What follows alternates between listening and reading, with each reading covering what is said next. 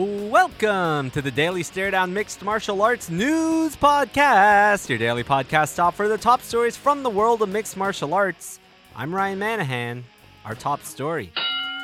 Jessica Eye tested positive for cannabinoids, a compound found in marijuana, in her UFC 166 pre-fight drug test, according to the Texas Department of Licensing and Regulation. This confirms a report made by Bloody Elbow from last week. I originally won a close split decision over Sarah Kaufman, with it being turned into a no decision as a result of the drug test.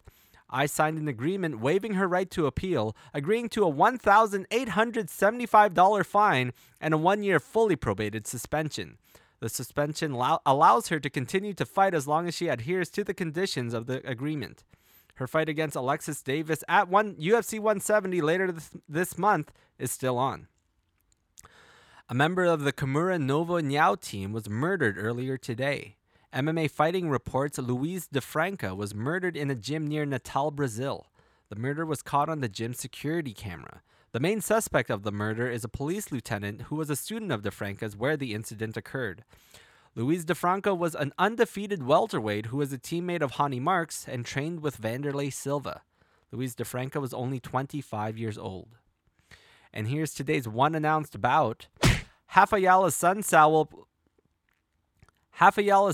will welcome prospect Pedro Munoz to the UFC. MMA Fighting reports the bantamweight bout will occur at UFC 170. Munoz replaces Francisco Rivera, who pulled out of the fight with a hand injury.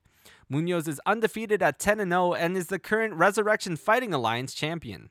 Sunsao has gone 5-0 since dropping down to bantamweight, holding victories over TJ Dillashaw and Mike Easton. The bout takes place on February 22nd.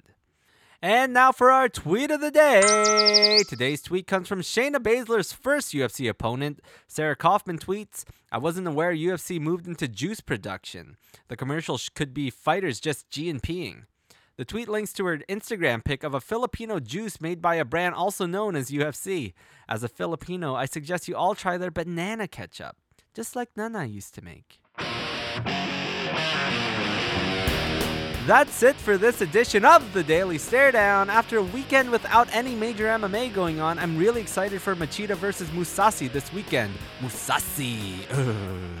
I'll be back tomorrow with all your MMA news. Until then, I'm Ryan Manahan, tapping out.